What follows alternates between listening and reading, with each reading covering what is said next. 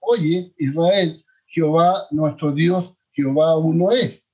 Y amarás a Jehová tu Dios con todo tu corazón y con toda tu alma y con toda tu fuerza. Y el versículo 14 del mismo capítulo dice, no andaréis en pos de dioses ajenos, de los dioses de los pueblos que están en vuestro contorno. O sea, está hablando de que no anduvieran en otros dioses. Ahora, el Dios eterno, este Dios, tenemos que conocerlo porque es importante. Es una necesidad de conocerlo.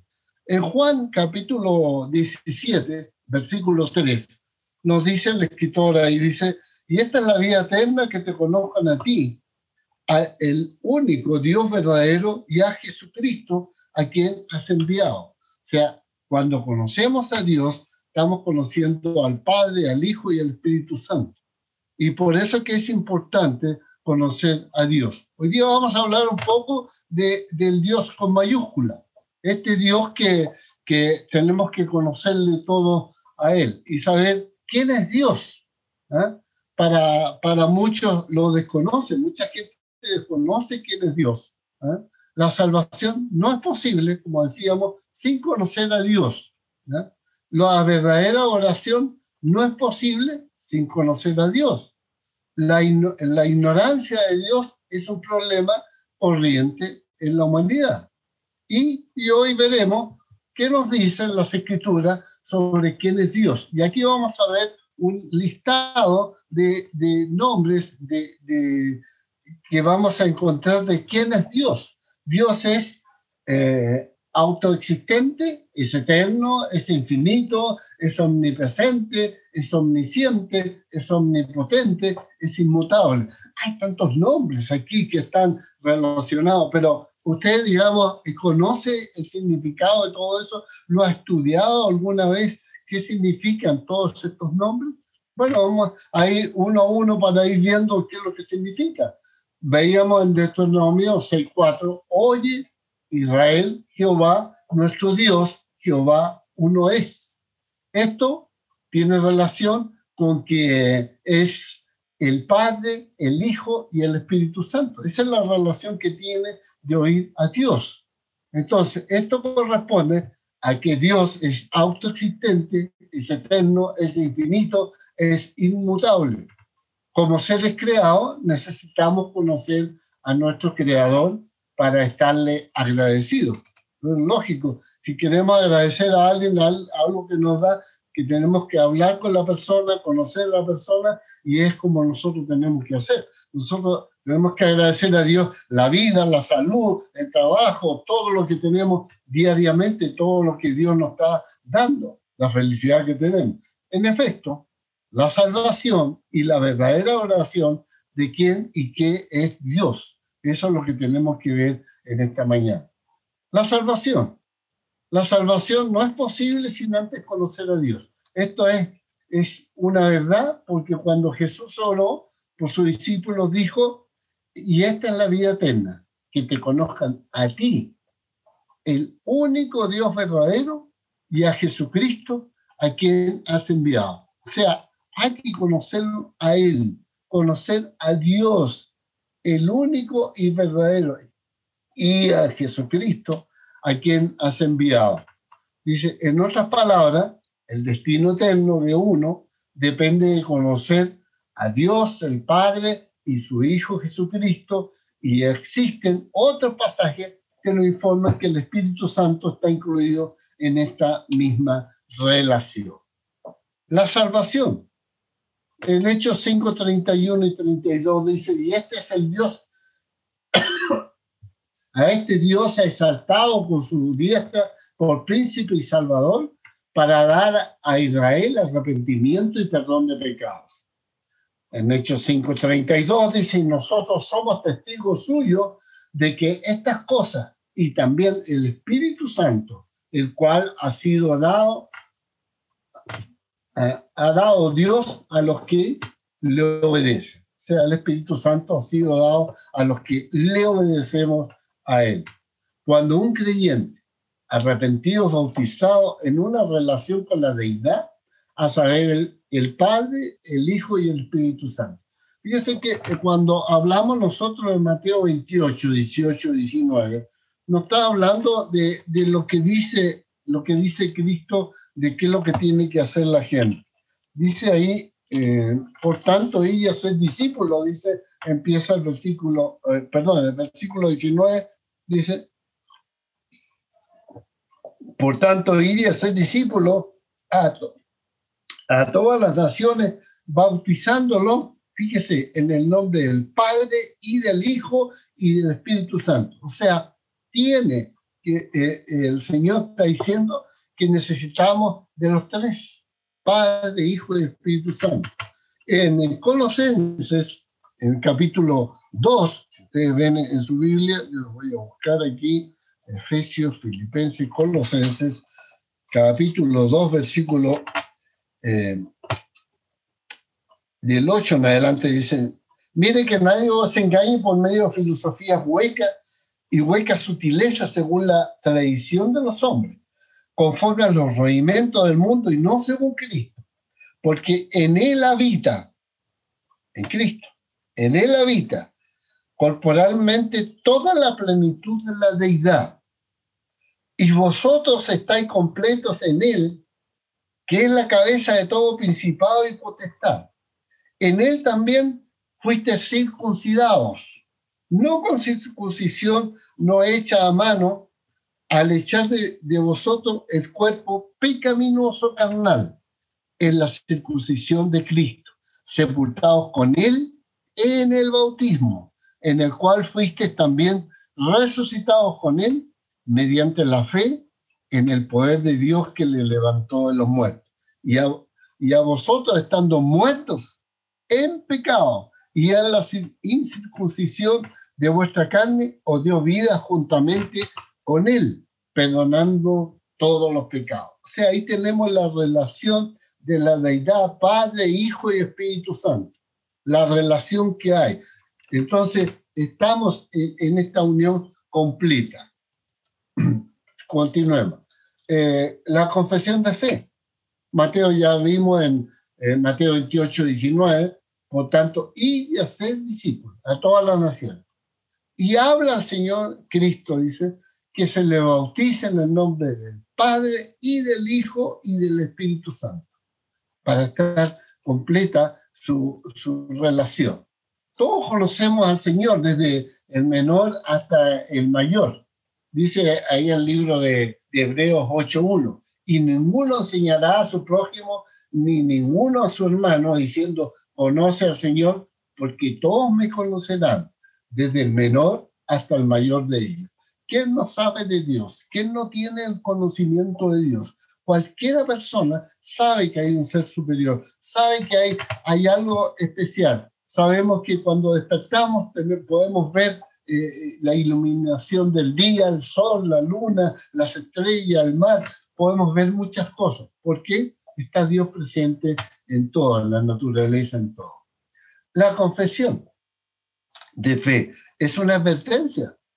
Es una advertencia y dice, cuando se manifieste el Señor Jesús desde el cielo con los ángeles de su poder en llama de fuego, será para dar retribución a los que no conocieron a Dios. O sea, aquí hay un pago. Dice que Dios habla de esta confesión de fe que tiene que hacerse, que el mundo tiene que hacer para aceptarle a Él.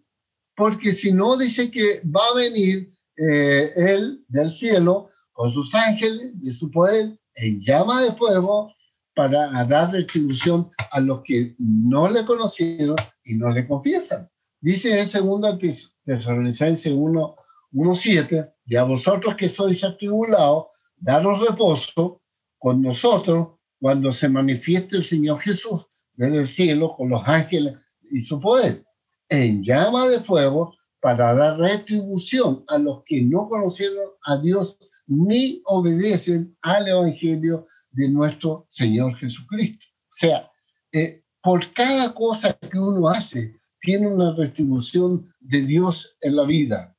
Y el Señor dice que el que no se confiesa, el que no le confiesa, el que no acepta a Cristo, el que no acepta a Dios, Padre, Hijo y Espíritu Santo, va a tener un pago de una retribución de fuego y perdición. La verdadera oración a Dios, como corresponde. La verdadera oración es que agradable a Dios debe ser la que en espíritu y en verdad hacemos a Él. Dice, esto significa que la verdadera oración a Dios no es solamente con el espíritu o la actitud correcta, sino que debe ser inteligente y también debe tener conocimiento. Les quiero que veamos ahí lo que nos dice Juan 4, 23 y 24.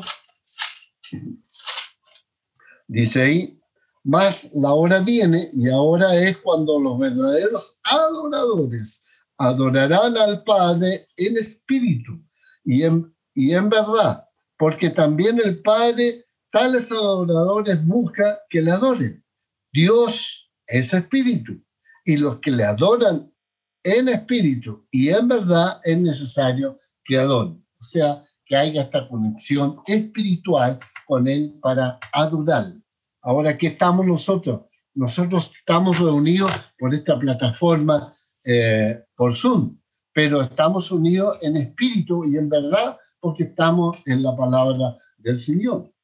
De la misma manera, los atenienses adoraban vanamente el altar al Dios no conocido. La Biblia deja en claro que esta clase de adoración no es aceptable porque es una adoración sin conocimiento. Hay mucha gente que adora a un Dios sin conocerlo, a un Dios que no tiene conocimiento. Dice ahí en Hechos 17:23,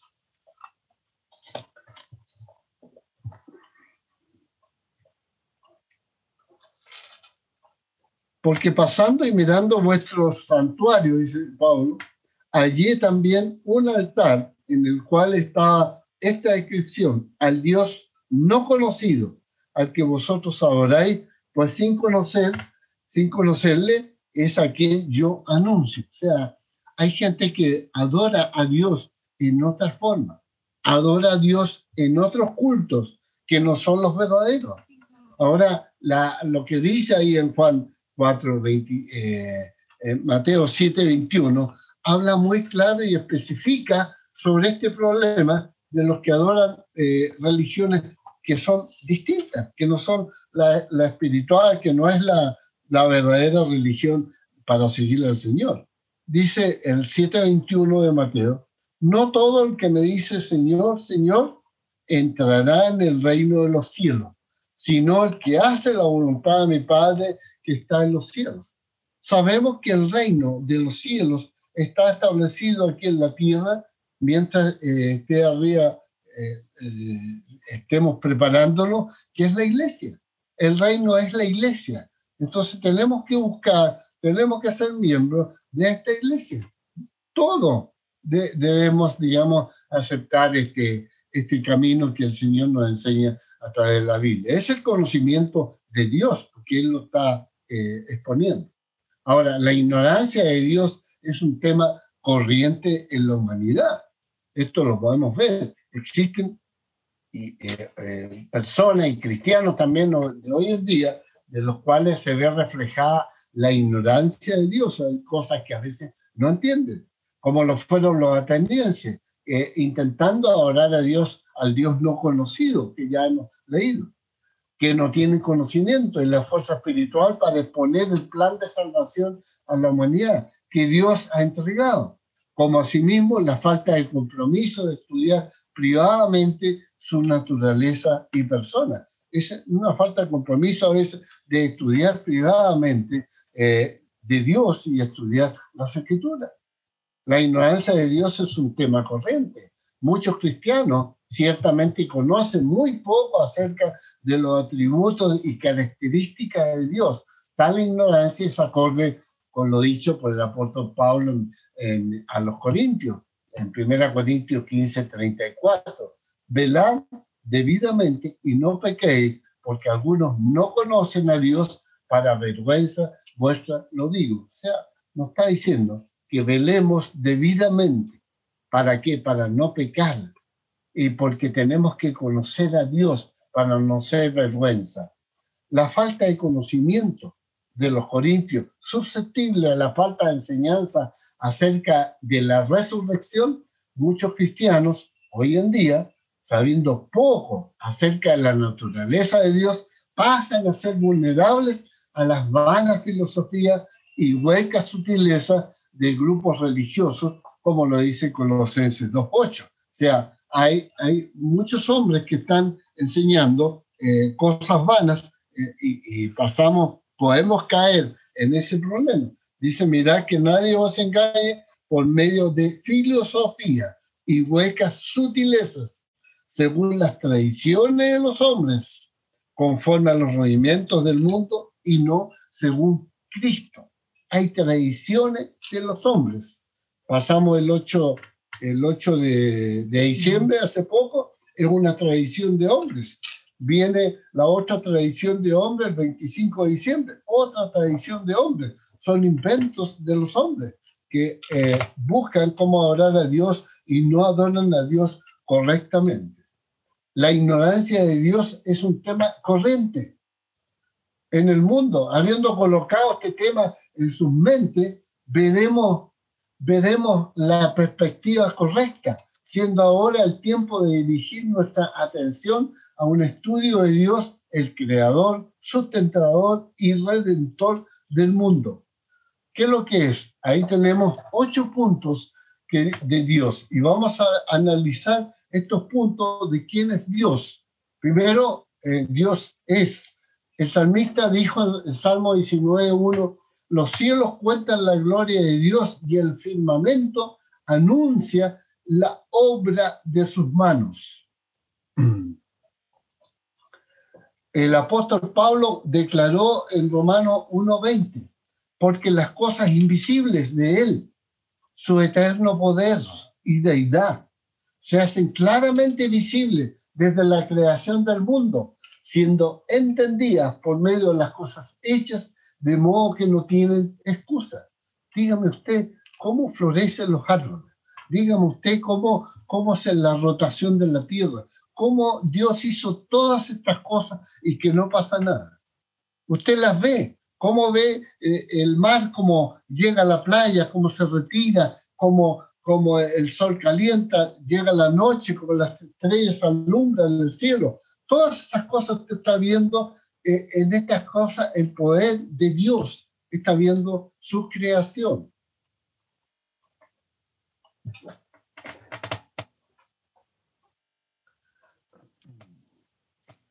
Dios.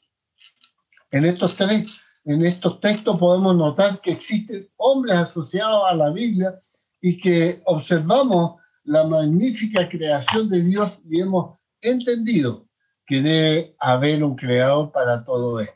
En este argumento teológico de Dios, el creador, podemos inferir a un diseñador inteligente del universo, exactamente, y no que fue el resultado de una explosión, la creación del mundo, como los necios así lo afirman. Salmo 14:1, que ustedes lo pueden leer entero, voy a poner una parte aquí nomás, dice el necio en su corazón, no hay Dios. Cuando miras la creación del mundo, cuando miras estas cosas, dice que no hay Dios. Vamos a ver, el 14, mañana lunes, vamos a ver este solsticio de sol, los que pueda tener la oportunidad de ver según el tiempo climático, y si no por la televisión, vamos a ver que Dios existe, que Dios está presente ahí. Lo van a estar viendo ustedes y van a pensar que Dios hace estas maravillas que usted puede ver y va a poder ver. Dios, ¿qué es lo que es? De acuerdo a Platón, una de las cosas que uno crea en el creador es el argumento del orden del movimiento de las estrellas y todas las cosas bajo el dominio de la mente que ordenó el universo. Platón, las leyes. De acuerdo a Platón, tuvo que haber un hacedor y padre de todo. Este es un sabio que reconoce que tiene que haber habido un hacedor y padre de todo. Otro, Aristóteles, dice, basado en su observación de la creación, concluyó que tuvo que haber un primer promotor inmutable, que es Dios, una inteligencia viva incorpórea, eterna y ser muy bueno, la cual es la fuente del orden del universo. Aristóteles, metafísica y filosofía, habla de estos puntos que usted lo puede ver en internet.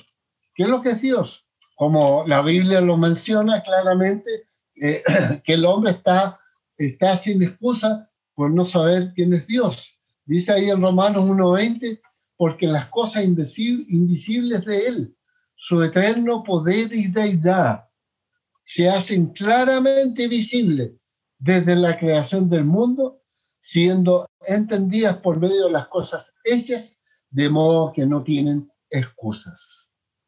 Vamos a ver el segundo punto. Dios es autoexistente. Dios, que se ha revelado a sí mismo en la naturaleza y gradualmente, versículo por versículo, paso a paso, se hace conocer a sí mismo. En su revelación especial, la Biblia, como ser necesario que depende de nada más o algo más para su existencia. En efecto, todo lo demás depende de Él. Esto significa que Dios es autoexistente. Este es el significado del nombre. Yo soy el que soy. Éxodo 3:14. Por tanto, llamándose a sí mismo yo soy, Dios está diciendo que Él es, siempre ha sido y siempre será. En otras palabras, el ser de Dios no es derivado de algo más y no depende de algo más. Él simplemente existe. Dios autoexistente. Existen 3 pasajes del Nuevo Testamento que transmiten la misma idea. En Romanos 1:23 dice, y cambiaron la gloria del Dios incorruptible en semejanza de imagen de hombres corruptibles, de aves, de cuadrúpedos y reptiles. En 2 Timoteo 6:16, el único que tiene inmortalidad, que habita en luz inaccesible, a quien ninguno de los hombres ha visto ni puede ver, al cual sea la honra y el imperio sempiterno. Amén. Y Juan 5:26, porque como el Padre tiene vida en sí mismo, así también ha dado al Hijo el tener vida en sí mismo. El tercer punto, Dios es eterno. Sabemos que Dios es eterno. Si Dios es autoexistente, y esto es lo que la Biblia dice, entonces también es eterno. En efecto, creer en su eternidad, en su parte esencial de la fe, es la fe cristiana. Hebreos 11:6, pero sin fe es imposible agradar a Dios, porque es necesario que el que se acerca a Dios crea que le hay y que es galardonador de los que le buscan. Y aunque en verdad que nosotros vestiremos algún día de inmortalidad y viviremos por siempre, como dice en 1 Corintios, esta no es la inmortalidad que Dios posee. Dios, contrario a su creación, es inmortal por naturaleza. En otras palabras, solamente Dios ha existido siempre y existirá siempre. Dios es eterno. ¿Cómo puede ser esto? ¿Cómo puede un ser no tener principio ni fin? ¿Cómo puede ser que un ser fuera siempre y será siempre? ¿Cómo es esto? Porque como ya hemos señalado, Dios y solo Dios es autoexistente. Y la consecuencia lógica de esta autoexistencia es la eternidad. Para nosotros, la inmortalidad es un regalo. Para Dios, la inmortalidad es la esencia de su naturaleza. Por eso, digamos, al igual que Pablo, en Romanos 11:33, oh profundidad de las riquezas de la sabiduría y de la ciencia de Dios. Cuán insondables son sus juicios e inescrutables sus caminos. El cuarto punto, Dios es infinito. Vamos a ver qué dice la Biblia de Dios infinito. Como ya hemos visto, Dios tiene existencia única. Esta es una existencia que no está limitada por nada y fuera de sí mismo. Esta clase de existencia es la referida como ser infinito, lo cual significa sujeto, no a limitaciones o determinaciones eternas. Las palabras de Salomón en la construcción del templo, en 1 Reyes 8:27. Pero, ¿es verdad que Dios morará sobre la tierra? Aquí los cielos de los cielos no pueden contener, cuánto menos esta casa que yo he edificado. O sea, la gloria de Dios es tan grande que está sobre los cielos de los cielos. Y aquí y Salomón lo está diciendo que no iba a poder contener esa gloria en el templo que había edificado. Dios es omnipresente. Dice ahí las Escrituras, la infinidad de Dios debe ser definida por su autoexistencia, eternidad, omnicaracterísticas, que son omnipresencia, omnisciencia y omnipotencia. El Dios que es eterno y por tanto no limitado por el tiempo, es omnipresente y no limitado por el espacio.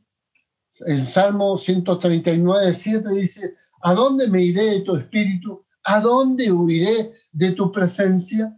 En Proverbios 15:3 dice: los ojos de Jehová están en todo lugar, mirando a los malos y a los buenos, mirando a todos. En Jeremías 23:23 dice: ¿soy yo Dios hacer de cerca solamente, dice Jehová, y no Dios desde muy lejos? Jeremías 23:24. ¿Se ocultará alguno, dice Jehová, en escondrijos que yo no lo vea? ¿No lleno yo, dice Jehová, el cielo y la tierra? Amén. Todo lo que está diciendo el Señor. Dios es omnipresente. Dios está presente universalmente para todo espacio, en todo tiempo. Aún así, esto no significa que Él está disperso a través de la infinita distancia del espacio. En otras palabras, Dios está presente en todo espacio. Él está en lugar de eso, presente para todo espacio. Una mejor forma de explicar la omnipresencia de Dios es decir que todo espacio está inmediatamente presente delante de Él. La omnipresencia de Dios no lo previene de manifestarse a sí mismo en un sitio localizado. Por ejemplo, vamos a ver unos ejemplos. La columna de nube que llevando la gloria de Dios que apareció ante el tabernáculo a la vista de los israelitas. Cuando Moisés entraba en el tabernáculo, la columna de nube descendía y se ponía a la puerta del tabernáculo y Jehová hablaba con Moisés. El Éxodo 33:10, y viendo todo el pueblo la columna de nube que estaba a la puerta del tabernáculo, se levantaba cada uno a la puerta de su tienda y adoraba. Ahí vemos cómo la columna de nube llevaba la gloria de Dios en el Antiguo Testamento y ahí estaba presente con todos los judíos. Dios es omnipresente. Dice que, por supuesto, el incidente más dramático de Dios entrando en el tiempo y en el espacio fue la encarnación misma. En Juan 1:14 dice: y aquel verbo fue hecho carne y habitó entre nosotros, y vimos su gloria, como el unigénito del Padre, lleno de gracia y de verdad. 1 Timoteo 3:16, indiscutiblemente grande es este misterio de la piedad. Dios fue manifestado en carne, justificado en espíritu, visto de los ángeles, predicado a los gentiles, creído en el mundo, recibido arriba en gloria. Y ahí era el último, recibido en gloria. Ahí vemos que la indiscutible grandeza del misterio de la piedad de Cristo está manifestado de Dios en la humanidad. Dios es manifestado en carne, en Cristo, justificado en espíritu, visto de los ángeles lo vieron aquí, predicado a los gentiles, creído en el mundo y recibido arriba en gloria. 6 puntos que podemos ver este verbo que fue hecho carne y que habitó entre nosotros, sus características de Dios que Él tiene y que vimos su gloria como el unigénito del Padre, como la gloria del Padre, lleno de esta gracia que vemos en estos 6 puntos. Dios es omnipresente. Consecuentemente, Jesús fue llamado Emmanuel, o Dios con nosotros. Mateo 1:23. He aquí una virgen concebirá y dará a luz un hijo y llamará su nombre Emmanuel, que traducido es Dios con nosotros. Pero al entrar en el tiempo y el espacio, Dios en su ser es un ser autoexistente, eterno e infinito. No dejó de ser omnipresente. Estaba, en efecto, aún presente para todo punto del espacio, sustentando todas las cosas por la palabra, por su poder. En efecto, es evidente que la omnipresencia de Dios con nosotros es el tema. Juan 3:13 dice, nadie subió al cielo, sino el que descendió del cielo, el Hijo del Hombre que está en el cielo, y estamos hablando de Cristo. No voy a leer esos otros 2 textos anteriores por el tiempo que no alargaré. Dios es omnipresente. Recuerde usted que estas palabras estaban siendo habladas por Dios mismo mientras Él se encarnó aquí en la tierra. Otro ejemplo de Dios interponiéndose a sí mismo en el tiempo y en el espacio sería la venida del Espíritu Santo el día de Pentecostés, Hechos 2 del 1 al 4, también como su morada en el cuerpo de cada cristiano. Cuando leemos nosotros 1 Corintios 6, 19 a 20, hablamos de que Dios es espíritu y los que le adoran en espíritu y en verdad. Leamos el texto para que no sea mis palabras ni mi memoria me falle. Dice en 1 Corintios capítulo 6, 19 y 20, ¿o ignoráis que vuestro cuerpo es el templo del Espíritu Santo, el cual está en vosotros, el cual tenéis de Dios y que no sois vuestros? Porque habéis sido comprados por precio. Glorificad pues a Dios en vuestro cuerpo y en vuestro espíritu, los cuales son de Dios. O sea, nos habla de la omnipresencia del Espíritu Santo que está en nosotros. Continuemos. En 1 Corintios, aquí estaba el texto. Tenéis en vosotros cuál tenéis de Dios. Y en 1 6, porque habéis sido comprados por precio, glorificar a Dios, pues a Dios en vuestro cuerpo y en vuestro espíritu, los cuales son de Dios. Nuestro cuerpo, nuestro espíritu, son de Dios. Y ahí estamos, todos los días luchando. Vamos a ver, Dios es omnisciente.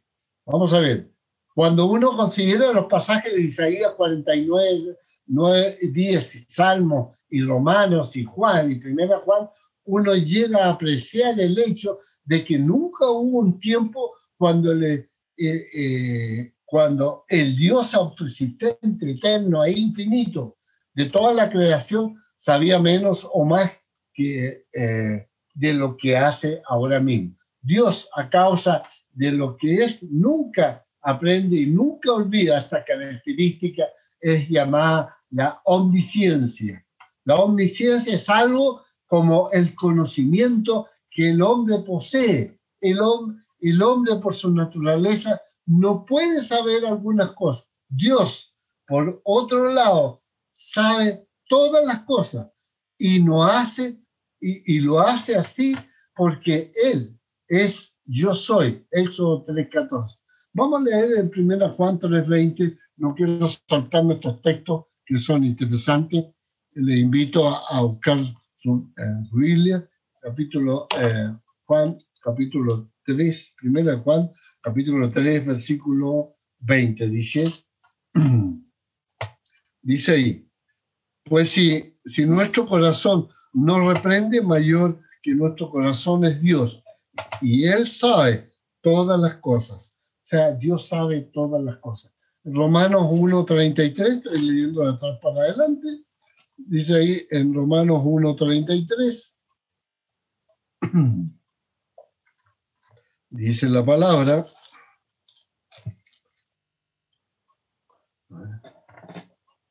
Romanos 11:33, no 1:33, no existe ese número, 11:33. Así que, hermanos míos, cuando os reunís a comer, esperaos unos... Bueno, es otra cosa, es otro texto, disculpe. 11:33. Ya. Oh, profundidad de las riquezas de la sabiduría y de la ciencia de Dios. ¿Cuál es insondable? Son sus juicios e inescrutables sus caminos. Porque ¿quién entendió la mente del Señor? ¿O quién fue su consejero? ¿O quién le dio a él primero para que le fuese recompensado? Porque de él y por él y para él son todas las cosas. A él sea la gloria por los siglos de los siglos. Amén. Estamos viendo algo tan maravilloso, que Dios es omnisciente. Veamos otra información. Solamente un ser con las características y atributos infinitos de Dios podría ser el que todo lo sabe. Consecuente de la omnisciencia que Dios usa para desafiar a aquellos que declaran ser dioses, pero en realidad no lo son. Hay gente que se declara ser Dios, pero no lo son. Ciertamente, la alabanza de honor. Vamos a leer un texto aquí que hay en Isaías 46:9. Dice: acordaos de las cosas pasadas desde los tiempos antiguos, porque yo soy Dios y no hay otro Dios, y no hay semejante a mí. O sea, no hay otro Dios. Isaías 46:10 dice que anuncio lo por venir desde el principio y desde la antigüedad, lo que aún no era hecho, y que digo, mi consejo permanecerá y haré todo lo que quiero. O sea, el Señor está hablando de todas las cosas que nosotros no podemos saber, pero que Él sabe. Vamos a ver que Dios es omnipotente, el punto 7. Vamos a ver. En vista de que Dios es autoexistente, eterno, omnipresente y omnisciente, no nos sorprende que Él sea también omnipotente o todopoderoso. En efecto, si Dios es infinito en su relación con el tiempo, el espacio y el conocimiento, solamente se agrega que Él es omnipotente también. En el Nuevo Testamento, esta verdad se señala en Mateo 19:26. Y mirándolo a Jesús, les dijo: para los hombres esto es imposible, mas para Dios todo es imposible. Apocalipsis 19:6 dice: y oí como la voz de una gran multitud, como el estruendo de muchas aguas, y como la voz de grandes estruendos me decía: aleluya, porque el Señor nuestro Dios todopoderoso reina. Amén. Qué bonita frase que hay ahí en ese texto. Dios es omnipotente. En el Antiguo Testamento, cuando Dios apareció a Abraham, dijo en Génesis 17:1, era Abraham de edad de 99 años, cuando apareció Jehová y le dijo: yo soy el Dios todopoderoso, anda delante de mí y sé perfecto. En Jeremías 32:27, he aquí que yo soy Jehová, Dios de toda carne. ¿Habrá algo que sea difícil para mí? En Lucas 1:37, porque nada hay imposible para Dios. Finalmente, la omnipotencia de Dios está basada en el hecho de la creación. En Jeremías 32:17 dice: oh Señor Jehová, he aquí que tú hiciste el cielo y la tierra con tu gran poder y con tu brazo extendido, y ni hay nada que sea difícil para ti. El último, Dios es inmutable. Dada la naturaleza de Dios, no hay oportunidad de que pueda ser en algún momento alguna otra cosa que lo que Él es. Esto puede ser inferido de su naturaleza autoexistente, eterna e infinita. Su naturaleza o esencia no puede cambiar, sino que es eternamente el mismo incorruptible. Dice ahí en Romanos 1:23, y cambiaron la gloria del Dios incorruptible en semejanza e imagen de hombre corruptible, de aves y cuadrúpedos y reptiles. Estos son todos los paganos que han hecho imágenes para adorar y para inclinarse a estas imágenes que cambiaron la gloria de Dios. Dice ahí en 1 Timoteo 6:16, el único que tiene inmortalidad, que habita la luz inaccesible, a quien ninguno de los hombres ha visto ni puede ver, el cual sea la honra y el imperio de sempiterno. Amén. Incluido en la naturaleza incambiable, inmutable de Dios, están sus atributos morales, porque su carácter moral no es menos parte de su esencia que lo que es su poder y sabiduría. Lo que quiere decir es que Dios siempre ha sido y siempre será Dios santo, justo y bondadoso, que es exactamente en este momento. Su bondad no ha sido desarrollada y nunca será alterada desde la eternidad hasta la eternidad. Él es el mismo en carácter infalible e inmutable. Número 23:19 dice, Dios no es hombre para que mienta, ni hijo de hombre que se arrepienta. Él dijo y no hará, habló y no lo ejecutará. Ahora sabemos de Dios, que Dios es autoexistente, que Dios es eterno, que Dios es infinito, que Dios es omnipresente, que Dios es omnisciente, que Dios es omnipresente y que Dios es inmutable. Queridos hermanos, queridos personas que están conectadas, que no han sido bautizadas, para servirle al Señor, ya conoce usted el camino, conoce cuál es Dios, quién es Dios. Si usted le confiesa en este día, si usted le confiesa a Él, podrá ser bautizado, podrá ser sumergido en las aguas del bautismo, porque ya usted le conoce a Dios. Y sin Dios, usted no puede ser salvo. Que Dios le bendiga y gracias a todos por su atención.